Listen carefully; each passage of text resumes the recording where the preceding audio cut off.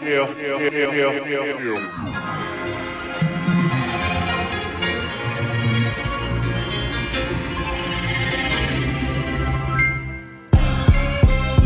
he stretched out the heavens and measured the earth with a span, and in 6 days it was finished through his perfect command. On day 7, according to his purpose and plan, the Lord blessed it and rested from the work of his hands.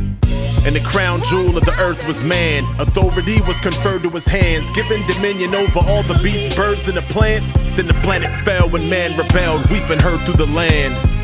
Sin doused the candle, its lights out. Now families wiped out by famine and by drought. Humanity fights, feelings of animus might sprout as calamity strikes. Things we examine and sight doubt. We see a planet of sobbing and grieving, starving and bleeding, and say that God is hard to believe in. But we abandoned the Garden of Eden and started wandering, seeking, calling his trees and logic and reason. Yet every day and in every way we long for much more than the present day. Free from the smoke, smell of decay, and the pepper spray, to breathe the cool, cool breeze of the 7th day. Creation and creator were in harmony. Peace manifested, everything rested in God's sovereignty. But here's the mystery, possibly the 6th day and the Sabbath day is history plus prophecy. A day to the Lord's a millennium, key to discerning the times more than an idiom. In these last days that we're living in, we look toward the millennium.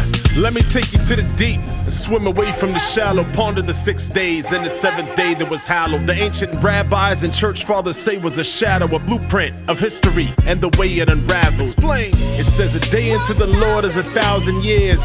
The key of time now appeared loud and clear. For every day of creation, it would mean a corresponding 1,000 years of history. For 6 days, God made the heaven and earth. 6,000 years, man is treading the dirt to gain, spread, and disperse and attain bread and the work. Man's reign brought pain and hurt, death and a curse. 7th day, God finished his work and rested. 7,000-year peace on earth perfected. When the righteous king will return to bless and to rule the Sabbath, when the saints of the earth possess it. That's the millennial reign. He'll console and control, no video game. I know what many will claim, but this theory goes back to the disciples of John. It's not a trivial thing. Look, in this tradition was stated prior by the rabbis who traced it to Elijah. And Hosea 6:2 they applied to predict the final 2,000 years would be the days of Messiah. A day to the Lord's a millennium, key to discerning the times more than an idiom. In these last days that we're living in, we look toward the millennium.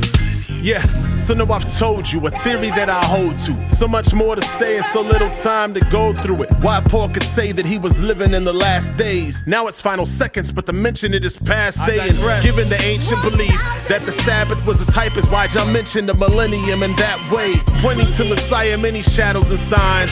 Creation laid a pattern, John had it in mind. It was 2 days from the fall to Abraham to be called to make a clan from among the race of man. And 2 days later, the promised Savior stands on the earth to reverse the fallen state of man as a slain lamb, accomplished under a week, at the right hand enthroned on his wondrous seat, where he remains for 2 days until the summer's complete. Then his enemies will find themselves under his feet. I said he's coming back. Shofars with the thunderclap. First visit, man missed it, gotta run it back.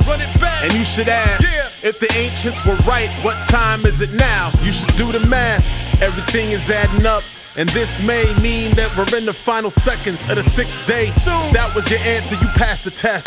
Time is short, better work while it's day until the Sabbath rest. A day to the Lord's a millennium, key to discerning the times more than an idiom. In these last days that we're living in, we look toward the millennium.